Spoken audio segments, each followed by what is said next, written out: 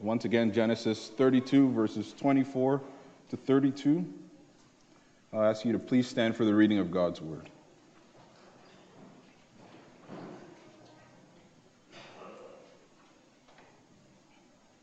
And Jacob was left alone, and a man wrestled with him until the breaking of the day. When the man saw that he did not prevail against Jacob, he touched his hip socket, and Jacob's hip was put out of joint as he wrestled with him. Then he said, "Let me go, for the day has broken." But Jacob said, "I will not let you go unless you bless me." And he said to him, "What is your name?" And he said, "Jacob." Then he said, "Your name shall no longer be called Jacob, but Israel, for you have striven with God and with men and have prevailed." Then Jacob asked him, "Please tell me your name." But he said, "Why is it that you ask me my name?"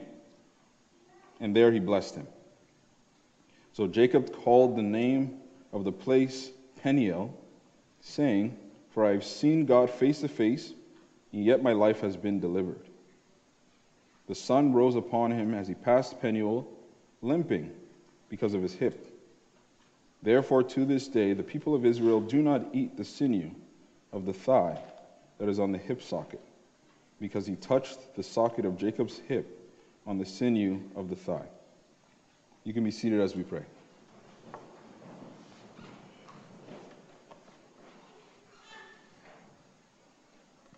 Our Heavenly Father, thank you for your word. We thank you for allowing us to gather together to sit under your word and hear your voice. So I pray that you would speak to us now by your Spirit through the preaching of your word. In Jesus' name, amen.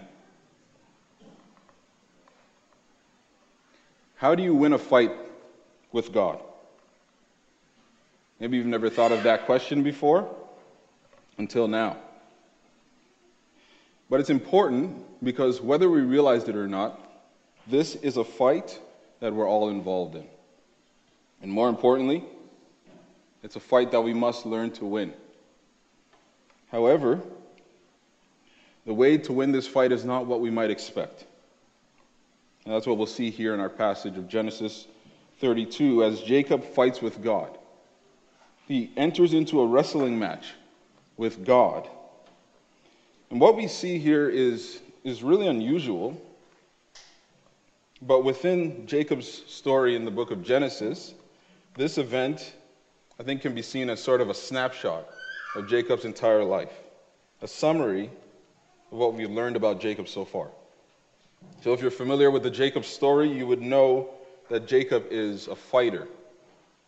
And Jacob's been fighting for his entire life.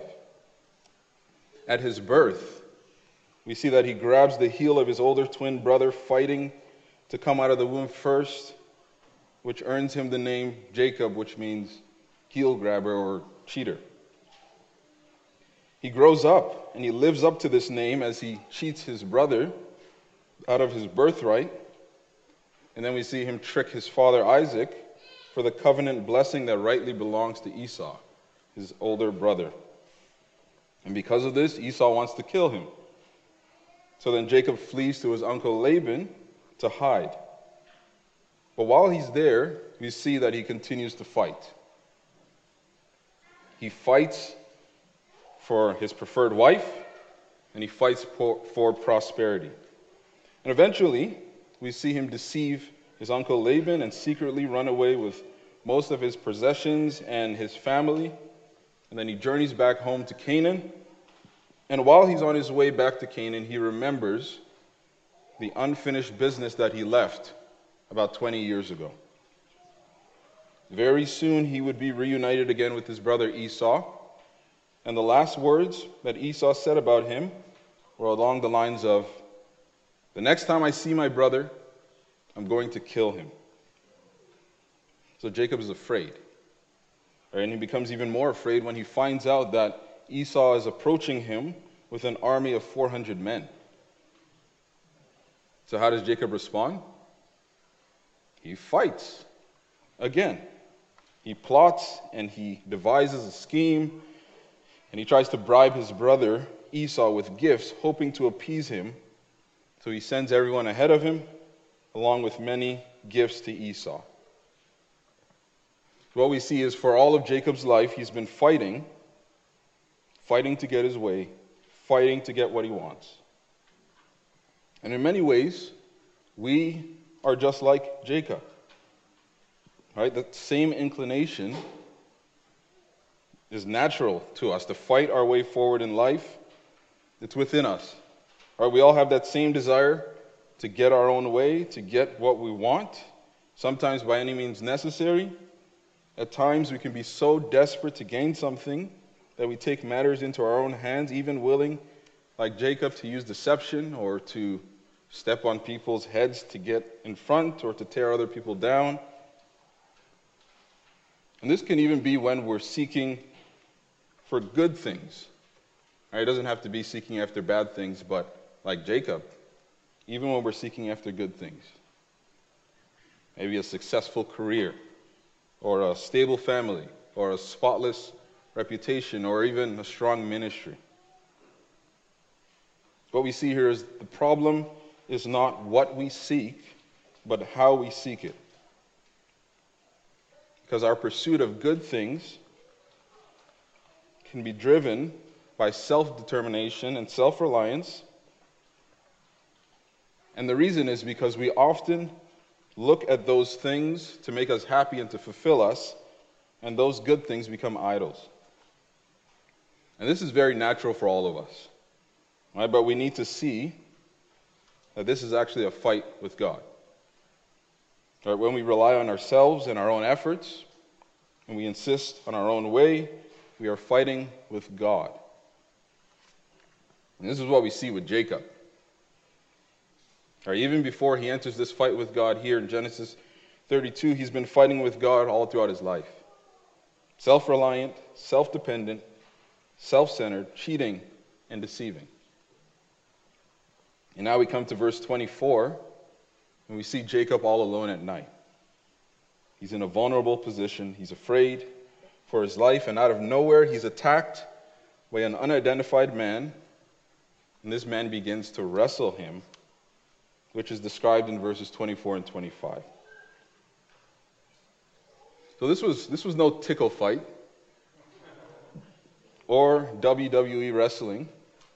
This was a serious wrestling match, as we see described briefly in those two verses. Jacob and this unidentified man are struggling. And I imagine they were covered in sweat and dirt as they fought on and on and on all night, up until the morning. It says they fought until the break of day. And Jacob was fighting for his life. I think what's amazing here is that Jacob is strong. And at this time, he would have been 97 years old. Right? So a 97-year-old being able to resist this man is pretty incredible. And it shows that Jacob's an incredibly strong man. He's determined to resist this man, and it seems to be working. But then the fight takes a sudden turn in verse 25. It says, "When the man saw that he did not prevail against Jacob, he touched his hip socket, and Jacob's hip was put out of joint as he wrestled with him." So just imagine for a second, man for man, pound for pound, Jacob and this unidentified man are equal. All right, they both pull out their best wrestling moves, but neither of them can gain the edge. But then, all of a sudden, this unidentified man pulls out his one secret final move that will surely end the fight, and that move is the touch. He touches Jacob's hip socket and dislocates his hip. Well, how does he touch him? All right, maybe he touches him with a karate chop. Is that how he touched him?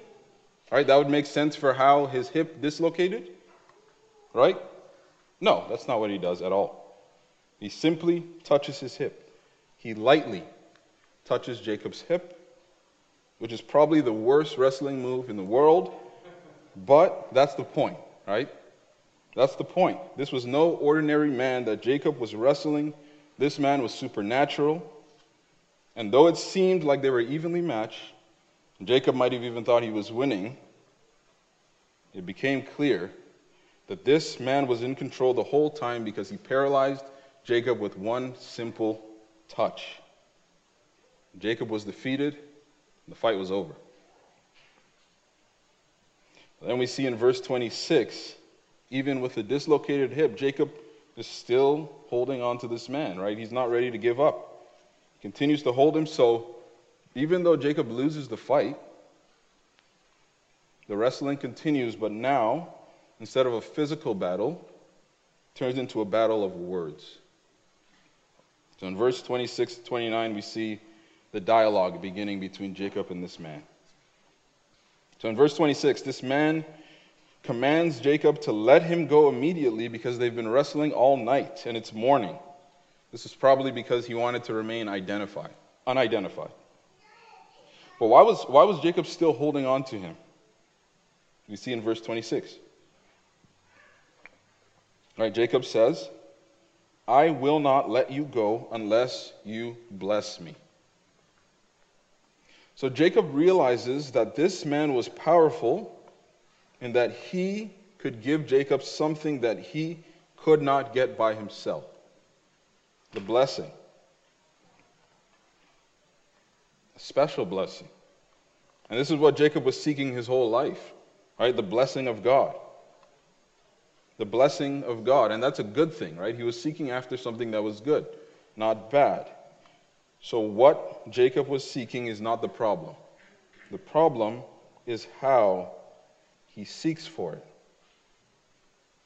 As I mentioned earlier, all his life he's been fighting to win God's blessing by his own strength, by his own means.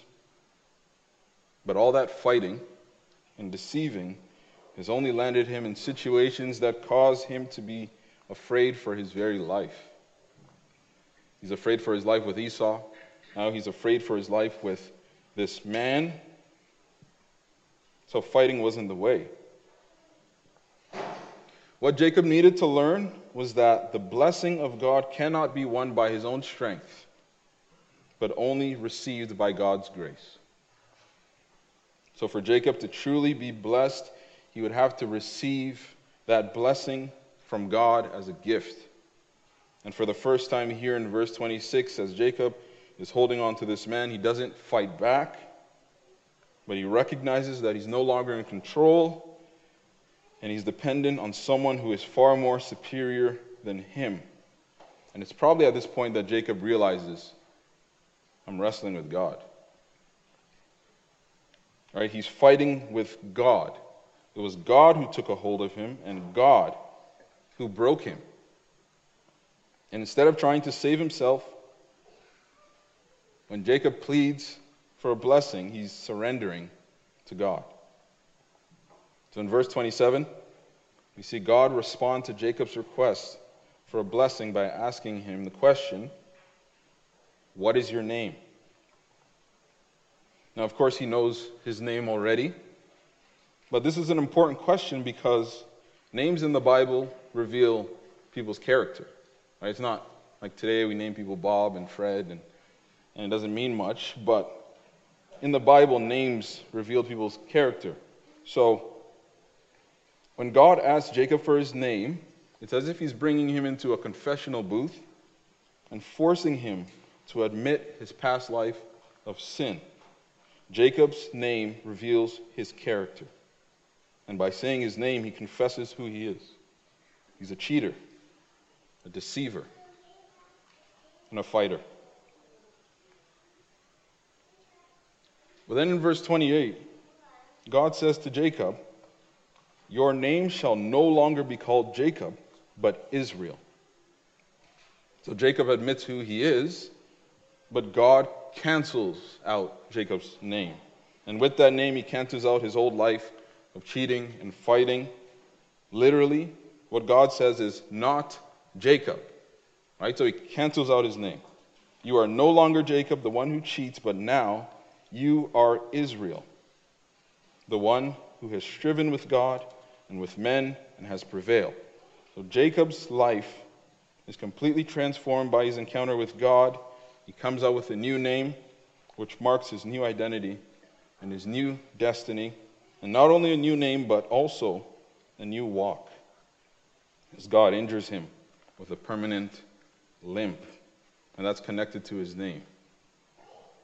And this is the blessing, right? This is the blessing, maybe not as Jacob thought, but this is the way that God blesses him.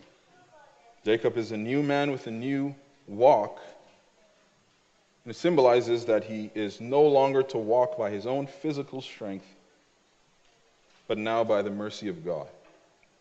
And in this way, what do we see? We see that Jacob won the fight with God. Maybe not in the way that we might expect, but he fought with God and he prevailed. Jacob won the fight. How did he win the fight? He won the fight by losing. He won the fight by admitting defeat. He won by letting go of his pride and surrendering to God for mercy. This is how Jacob won the fight. And through Jacob, we learn the lesson for ourselves. Right? The only way to win with God is by losing, by accepting defeat, by letting go of our self-dependence and self-reliance and fully relying on Him. The way to win with God is to lose. All of our efforts to build our own kingdoms here on earth by our own strength and self-sufficiency will eventually be proven to be insufficiency. The only way to win with God is to lose, because as the Bible says elsewhere, God opposes the proud but gives grace to the humble. And God often teaches us this lesson by breaking us and causing us to limp. He allows us to experience hard and painful things in life to show us that we are not in charge and that we're weak. And His purpose in doing this is not to destroy us, but to bless us. Because it's when we have a sense of our own weakness that we find our strength and hope in the only place where it can be found, which is in Christ. So has God ever caused you to limp? Has He ever brought you to the end of yourself? Has He ever shown you your weakness and wickedness? If not, as someone once said, keep living. Whether it's a serious health diagnosis, or a series of heartbreaking relationships, or sudden financial hardships, or a surprising death of a loved one, God allows us to experience trials in this life in order to break us, to dislocate us of our pride and self-reliance, but in all of this, we experience the blessing of His mercy and grace in Christ as we learn to depend more and more on Him. We see in this passage that Jacob had to be broken in order to become Israel. And in a similar way, God's people must limp to experience the blessing of His mercy and grace. And this limping begins when we first become Christians, as God breaks us of our pride and unbelief, and He opens our eyes to see how wicked and unworthy we are, and how desperately we need His love and forgiveness in Christ. And He causes us to humbly surrender and follow Him.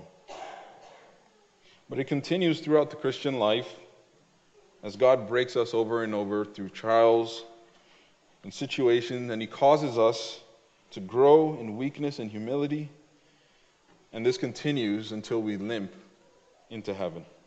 Not by our own strength, but only by the strength that He provides. So this is the lesson we learn. The way of blessing is brokenness. The way of strength is weakness. The way to glory is humility. the way to win is to lose. Let's pray.